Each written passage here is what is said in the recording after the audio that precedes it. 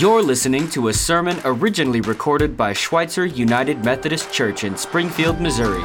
Check us out online at sumc.co. And if this sermon blessed you, be sure to share it with someone else. Thank you so much for listening. Now, on to the message.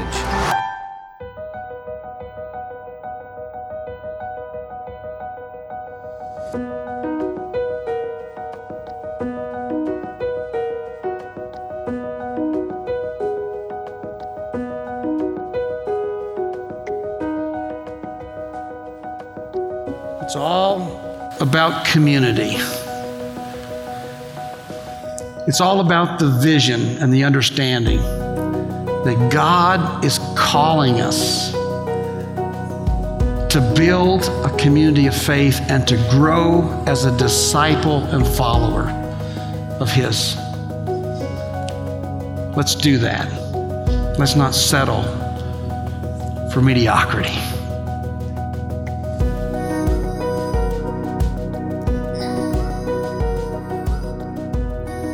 Good morning. All right, Jason beat me to a little punch. My name is McKnelly. I'm the director of outreach here, and this is my second to last message that I'll be preaching here at 11 o'clock Modern. And on campus, I'm moving on to a position that I took at Victory Mission to work with the men in recovery there. And so 10 years as a believer here has transitioned me and prepared me for something new, and I appreciate your prayers, but I say that Jason stole my punch because I could get a little emotional in my last two sermons here, so apologies in advance for that. We are going to be looking at how we stay in love with God today. We're going to be camping out in 1.5 verses in the book of Philippians, and Philippians was written by Paul to the church in Philippi, and it is the one of his letters that has the least amount of correction in it, the least amount of discipline. He doesn't seem to be as upset with the Philippians as he was with the Corinthians and those in Galatia, and he doesn't get really super deep and theological as much so as he does in the book of Romans. He wrote to the church in Rome, and he's got 4 chapters. Well, he didn't write chapters, but he wrote Philippians with this extreme amount of joy for them. And he was in chains, and he knew that they were being persecuted for their faith, and he just wanted to stir up this joy. A constant theme through the book of Philippians is joy. Now, in chapter 2, he writes this, what seems like a contradictory, a counterintuitive statement. And we're going to look at these 2 verses, 1.5 actually, and what I want to encourage you to do is, if you have your Bibles, keep them open. Today, if you have your Bible apps, just keep them open to Philippians chapter 2, verses 12 and 13, the second half of 12 and verse 13. Let's read both of them together now. Work out your own salvation with fear and trembling, for it is God who works in you, both to will and to work for His good pleasure.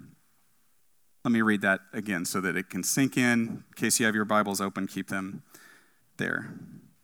Work out your own salvation with fear and trembling, for it is God who works in you both to will and to work for His good pleasure. Now, what we're going to learn from verse 12 is kind of going to push a little bit against how we are wired as Americans, how we are wired by our consumerism, how we are wired by romantic comedies and the Disney mindset and the feels and all of the, I just feel stirred up. And let me ask you, do you always feel stirred up with this height of emotion to do the right thing? How many? Raise your hand. None of us, right? There are times where it's just, man, I just don't want to go to worship today. You know what? I'm just going to be honest about that. You know what? I woke up a little bit late. I don't have time, and I just don't want to open my Bible and bear down and get into it. And I started this discipline of fasting in the summer. I'm going to talk more about it later, but on some Fridays, I don't want to fast. I don't feel like it. Right? How many of you, whenever you have these spiritual disciplines that you've put into place in your life, again, I'll ask for a show of hands, always feel like doing them? Nobody, right? This just isn't the way it works in the Christian life. Yet, the scriptures promise us this way, this life of walking in the Holy Spirit and following Jesus to where we can stay in love with God. that we can have this drive toward doing what God has called us to do. And then what we just heard in the verse, which again sounds like it could be contradictory or counterintuitive, work out your own salvation. Well, because it is God who works in you to will and to work for his good pleasure. Well, which is it, Paul? Who's doing the work here? Are we doing the work? Is God doing the work? And the answer we're going to see is yes. Now, I was thinking through, trick question, trick answer, right? So, I was thinking this week about different areas of life where when it comes to working out or working towards something or applying our effort towards something, how when we fall short of that, we recognize there are going to be consequences and results. So say you get a gym membership, right? And you go to the gym once, maybe you go to the gym twice. The average amount of time that a new gym member sticks with it is about 13 weeks. I looked that up. Now, after 6 months to a year, do you think that person is upset and angry at the fact that they aren't in shape? No. Well, if they're a reasonably thinking person, they might be, conflicted and not working through the reality of why they're not in shape, but it's because they didn't go, right? So let's say you're a student. Some of you are in high school, college. Let's say that you decide you're just only going to study when you feel like it. If I don't feel like it, I'm not going to do it. And then when I go in and I get my grades at the end of the semester and I've got a D, 2 C's, and a B, I might be upset if I'm irrational. But if I'm thinking rationally, am I going to be upset about that? No. I didn't study. I get it. Now, let's say we get a new job and we only go to work when we feel like it. Yeah, some laughs on that one. Especially if you have a job where you work late at night or early in the morning. How long are you going to keep that job if you only go when you feel like it? Not very long, right? So why is it, and I know I do this too, so no judgment, why is it do we think that we can kind of put our relationship with God and the things that he's called us to do to keep that relationship strong? Why do we think that we can have the same kind of approach to that and then get upset whenever we don't feel like he's near, whenever we don't sense his presence in our life, whenever we don't have that strong connection? Why is it that we don't look at the different things that God has called us to do, and then when we don't do them, still expect that our spiritual life is just going to explode, that we're going to have these mountaintop experiences, that burning bushes are going to be everywhere. When the fog is on the mirror in the bathroom, he's going to write little love notes to you in the morning when you're getting ready, right? Why do we think that this is going to happen? John Wesley started the Methodist tradition. Actually, he didn't start a new church or denomination. He created a movement. And what he understood was he looked at the Church of England at the day, and he saw a lot of dead religion. He saw a lot of people who just didn't have this love and this passion and this fire for God. And you know what he did? He put on these big emotive shows, and he got everybody all hyped up, and then he sent them out to stay in love with God. No, he didn't do that. He did passionately preach. But he set up 3 general rules. And those 3 general rules were, if we could put those on the screen, do good, do no harm, and attend to the ordinances of God. Now, do good, do no harm, attend to the ordinances of God. Now, we don't use the language ordinances of God today, so Wesleyan scholars have kind of rephrased that staying in love with God. So, to stay in love with God, John Wesley came up with 6 things that he proposed if we would work out our salvation in this way, that we could stay in love with God. So let's take a look at them. We're going to dig much deeper into them later, but the public worship of God. Okay, you're all here. You must have all felt like coming to worship today. Yes. The ministry of the word, either read or expounded. So this Bible studies, classes, being in an environment where somebody is dividing the word of God and teaching it, gifted people at teaching the word. The Lord's Supper, I love the fact that 11 o'clock Modern and Church at the Center, we do communion every week. I love that fact. I think it's very true to Wesley's heart that we do that often. And actually next door, if you worship more often next door, communion is in the prayer room if you would like to take communion there on Sunday mornings. Family and private prayer, searching the scriptures, and as I mentioned to Stephanie earlier, the 2 most popular things in Christianity today, fasting and abstinence. So, what Wesley proposed was if we did these things, if we worked out our salvation in fear and trembling, and we attended to the ordinances of God, that we could stay in love with him, that these were actually tools that we could use to remain committed to God. Now, how did he say we would do that? Work out your own salvation with, does anybody have their Bible still open? Fear and trembling. Okay, another thing that's out of vogue in American Christianity, the fear of God. The fear of God is mentioned in the scriptures somewhere around 300 times. The fear of the Lord is the beginning of wisdom, it says in the wisdom literature. People in the New Testament in the book of Acts are referred to as God-fearers. And so what is happening there? Obviously, when you become a child of God, he never, ever wants us to obey out of fear of punishment, that, God is going to smite us, the holy smiter, if I don't attend to the ordinances of God. Certainly, Paul wrote in Romans, as we looked earlier in the Roman study, that it is his kindness that is meant to lead us to repentance. But when the scriptures talk about the fear of God, or a fear and a trembling of working out our salvation, what they're talking about is understanding who God is. Not being so flippant about our responsibility in response to what he's done for us. The fact that he is the almighty, eternal creator of the universe, actually the cosmos, everything that we can see, everything that we can't see, nothing surprises him. He is outside of time. He is behind us. He has gone before us. We are temporal beings who have fallen so far short of his glory that we need his unmerited favor. We need his sheer grace to even enter back into a relationship with him. And here's what the scriptures are talking about when they say fear and trembling. Remember how serious that is. Remember how serious of trouble that you were in your life, and your ability to manage your life, and your ability to ensure that you could have eternal life. Remember how perilous it was for you before God entered the picture.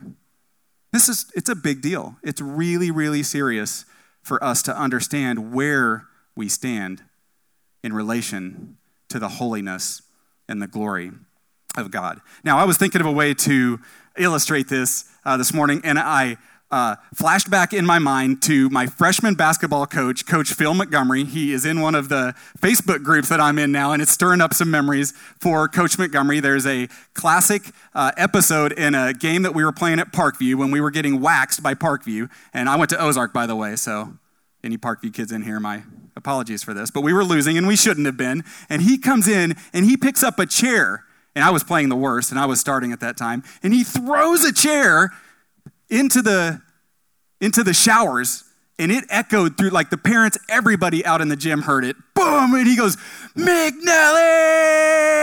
And he went right down the line of every single one of us starters, and we were just like,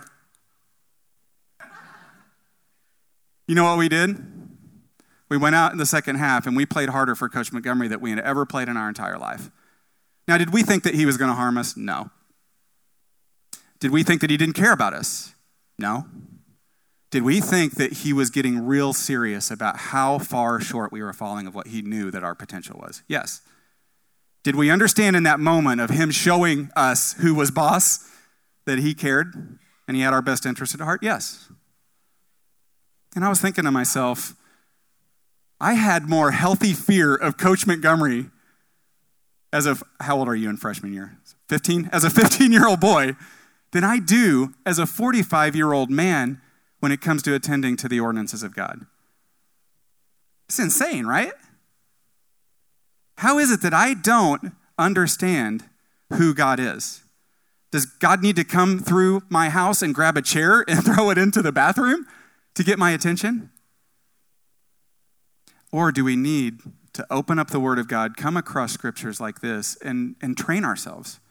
Really train our hearts and our minds and our souls to understand what the Bible means when it calls us to have a healthy fear of God. There's a pastor who said one time, "It only takes me 24 hours to lose a healthy fear of God." That plowed me.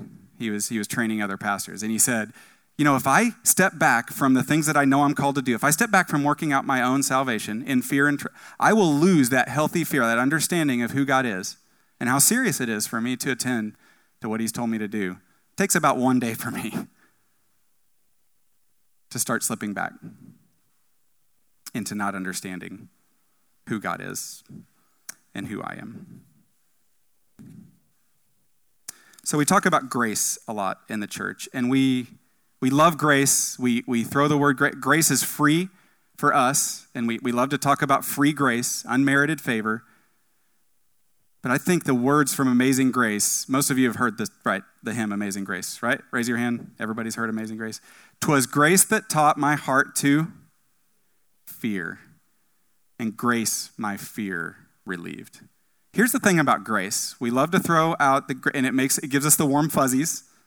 Yeah, grace, unmerited favor. It's free. God's just lavishing it on me, and I'm saved by grace through faith. Yes, that's all true. Here's what Newton, who wrote the hymn Amazing Grace, understood. That it's free for us, but it was very costly to God. That it cost God a lot. It cost us the life and the death of his own son to give us this costly grace. So the fear of the Lord, what it does is it reshapes our understanding of grace. No longer do we understand grace from being cheap, but we transfer that to understanding how costly it is for us. So how often do you just kind of sit? I hope you will this week. I hope you'll take Philippians 2:12 and 13 home. It's an easy verse or two verses to memorize. Do that this week. Meditate on it. And just get alone with God and ask him to help you to understand in a deeper way how to have a healthy fear and reverence and awe of him. So we have this fear and trembling that is driving us, that we understand that we have a duty to follow God, that it isn't just that we do the ordinances of God whenever we feel like it. We have this delight in God. Yes, I sometimes do want to get up and read my Bible. Yes, sometimes I do want to come and worship. Sometimes I do want to grab my family together and pray. But you know what? Sometimes I don't.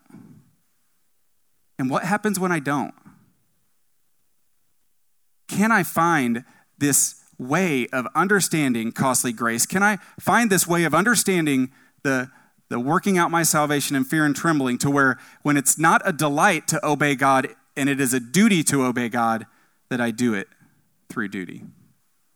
Through duty alone, because I know who he is and I trust what he's called me to do. Well, I promised earlier that we would walk through the 6 ordinances of God, and just what I want you to do now is use these as a little bit of a self-examination, a little bit of a self-evaluation, and ask yourself, which of these do I need to ask God to help me do out of duty?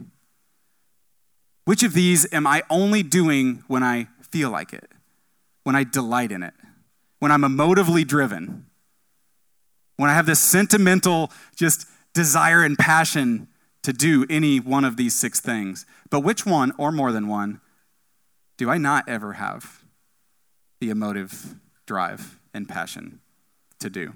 So public worship of God. We know through recent statistics, they vary a little, but that even people who consider themselves committed Christians and active members of the local church, attend worship 1.7 to 2.1 times per month. That's the average right now in America. And we are in the buckle of the Bible Belt, so we might be beating that by a little bit. But generally, most committed Christians attend public worship half the time. And so I've been really inspired in my 10 years here at Schweitzer by the lake folks, the people who have lake houses during the summer. And what happens here at Schweitzer sometimes is when the summer comes, you see people less often because they're at the lake. And there have been a couple of families through my entire time here, Stephanie, you probably know who I'm talking about, who get up on Sunday morning and they come here. And they drive the 30, 45 minutes to an hour. And they understand how important it is for them to stay plugged in. And then they drive back down and spend Sunday afternoon at the lake. And I think to myself, I live on the street behind here, and there are mornings that if I wasn't on payroll, I'd be wrestling, I'm just being honest. I'd be wrestling. I'd come up with excuses. I see some nods. How many of you are running through the different excuses you have not to attend public worship? Now, we can come up with them, can't we? But Wesley says, you want to stay in love with God?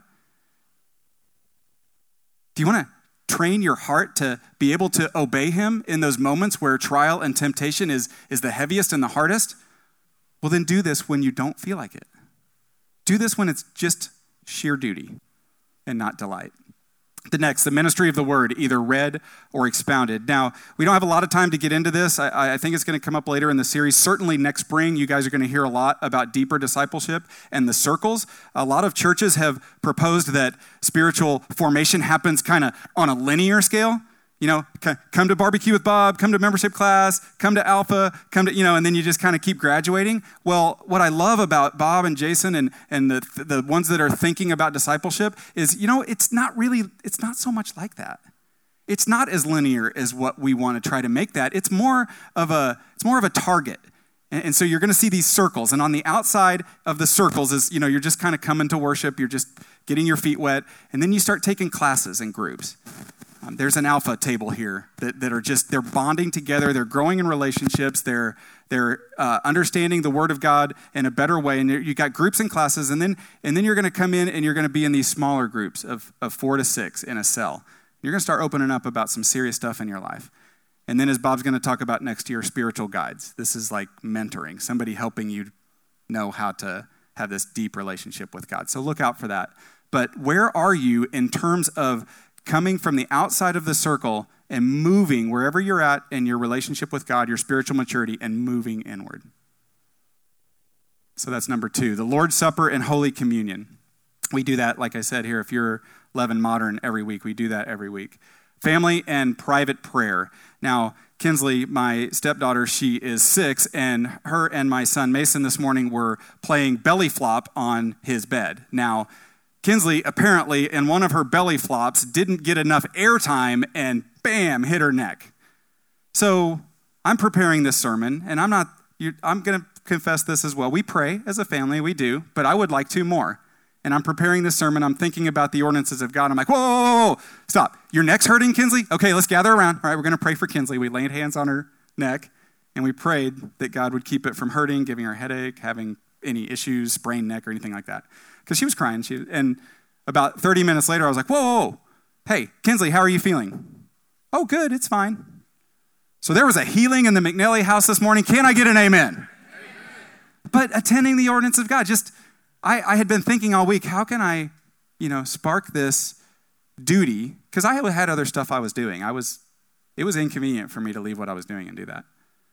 But out of duty, how can I keep in mind being in a deeper heart toward family and private prayer? Searching the scriptures. Now, this can happen as you get in the circles, as you get into those smaller groups and spiritual guides for sure. But on number 2, we're talking about being in a corporate kind of learning setting. Searching the scriptures are when, Pastor Bob talks about this, whenever you stop reading the scriptures and they start reading you.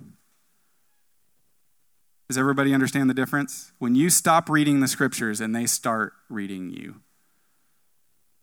Because the Word of God is living and active and sharper than any two-edged sword. God's desire when we open the Bible isn't for us to just gain a bunch of information, spiritual or historical. It's about sparking this desire God has to draw us closer to Him, point out the things in our heart that are keeping us away from Him, that are pulling us away from Him. So searching the scriptures means open up the Bible and expect God to be there. Expect God to show up. Expect transformation, not just information. So fasting and abstinence. I mentioned earlier that I have started fasting on Fridays, and I just had surgery 4 months ago, so I got back in the gym 2 weeks ago, and I'm trying to gain weight, and I have a great excuse to skip fasting on Fridays. I mean, God would understand, right? He wants me to get back to my pre-surgery, weightlifting kind of routine, doesn't he? So I prayed about it, and about 5 seconds later, I fasted again the last 2 Fridays. And I don't feel like it. There are couples at Church at the Center who have come to us too in the past year, and they've said, so this whole abstinence thing, like the whole sex before marriage thing, like, is that, so like we're supposed to Yeah, this is such an awkward conversation, right? Even with somebody who has a pastoral position. One of them was actually on the floor here, but we came over to the side. Nobody could hear us. But the other was in my office, and it's just kind of awkward, right? And they're just, and isn't that kind of like for Christians a couple centuries ago, And I said, no, it's not. It's pretty consistent throughout the Word of God and the teaching of the Christian church that sex is a sacred thing for people in a marital covenant. And I tell them that I've been married or I've been divorced recently and an adult that had to endure a season of life in that. But abstinence. Paul said, all things are profitable, but all things are permissible, but not all things are profitable. He's talking in Corinthians about this freedom we have in Christ. We're not bound by the law anymore. We have this freedom.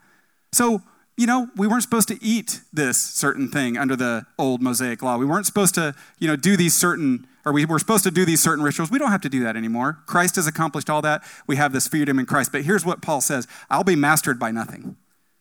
Food, Netflix, destructive relationships, alcohol and substances, sex, those things, entertainment on the Netflix side of things, but those things aren't in and of themselves evil. But here's what Paul says, and they aren't, prohibited as Christians. But here's what Paul says, I won't be mastered by any of those things. As soon as I can't stop doing those things, then I have a problem. And I've given something else the throne in my heart before God. And even though it might be permissible, it's not profitable, and I'm going to abstain from it. And abstinence is something that John Wesley, hundreds of years ago, preached, and he preached it passionately. And he understood that if we were going to, as Christians, stay in love with God, find a way to do the ordinances of God out of duty instead of delight, abstinence was going to be one of those things that we would have to take on. G.K. Chesterton was last century, he was an English theologian, and he says this, the Christian ideal has not been tried and found wanting. It has been found difficult and left untried. The Christian ideal has not been tried and found wanting. It has been found difficult and left untried. Wow. Now, I think you could put a context of your whole, the Christian life in general. Somebody comes up to Jesus like the rich young ruler and he says, sell all your possessions, give them to the poor. And then the rich young ruler walks away and he actually rejects salvation in that moment. But I think this can apply to us as Christians in our daily, weekly, monthly, yearly walk with God. Don't you? We come up against this ideal. We read the scriptures. We understand that the fruit of the Spirit is love, joy, peace, patience, kindness, goodness, gentleness, faithfulness, and self-control. Yes, I'll take all of them. All of the above. I'll choose number 10 on the fruit of the Spirit. Yes, he has given us, Peter says, all things that pertain to life and godliness. Yes, I want life and godliness. That's the Christian ideal. But what happens when choices come up against us that have to be made, that press on our calendar, that press on our checking account, that press on our friends and family lists of significant relationships? What happens whenever that comes right up against our walk with Jesus? What's going to win? The Christian ideal or the things that we don't want to let go of? So we're going to get to verse 13 next, and I hope that this idea of working out our salvation in fear and trembling, I hope that is a driving force to allow you, to help you make those attend to the ordinances of God when you don't feel like it. If you don't hear anything else that I've said to this point, that is a tool in your spiritual toolbox to stay in love with God when you don't feel like it. But I've got an even better one for you, and it's in verse 13. He goes on to say, for it is God who works in you both to will and to work for his good pleasure. It is God who works in you both to will and to work for his good pleasure. Now, here is what Paul just said. Paul just summed up the gospel in 2 verses. You do all of this stuff. I'm telling you to work outwardly. I'm telling you to put effort into your relationship with God, because God wants to do all of the difficult stuff inside you to help you turn around and do it again and create this cycle of a relationship of staying in love with God.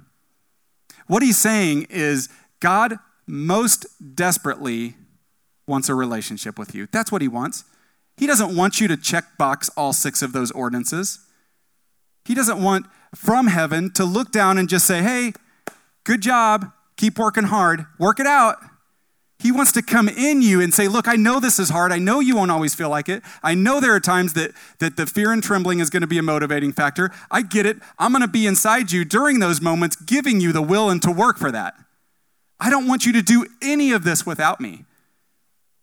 And I don't want you to live a life where you think that it's always going to be out of duty, because it won't. Sometimes it will, sometimes it won't. But my heart is to work in you to where I'm even the one that's giving you the motivation and the desires to do what it is that I've asked you to do. Now, the thing that blows me away about God's desire to just ask us to do this work outwardly, but then come within us to give us the motivation and the ability to do it, is that all of this didn't just happen by way of inspiring scripture and sending prophets. God chose to leave heaven where he had everything and come do all of these things that he's asking us to do. Think about it.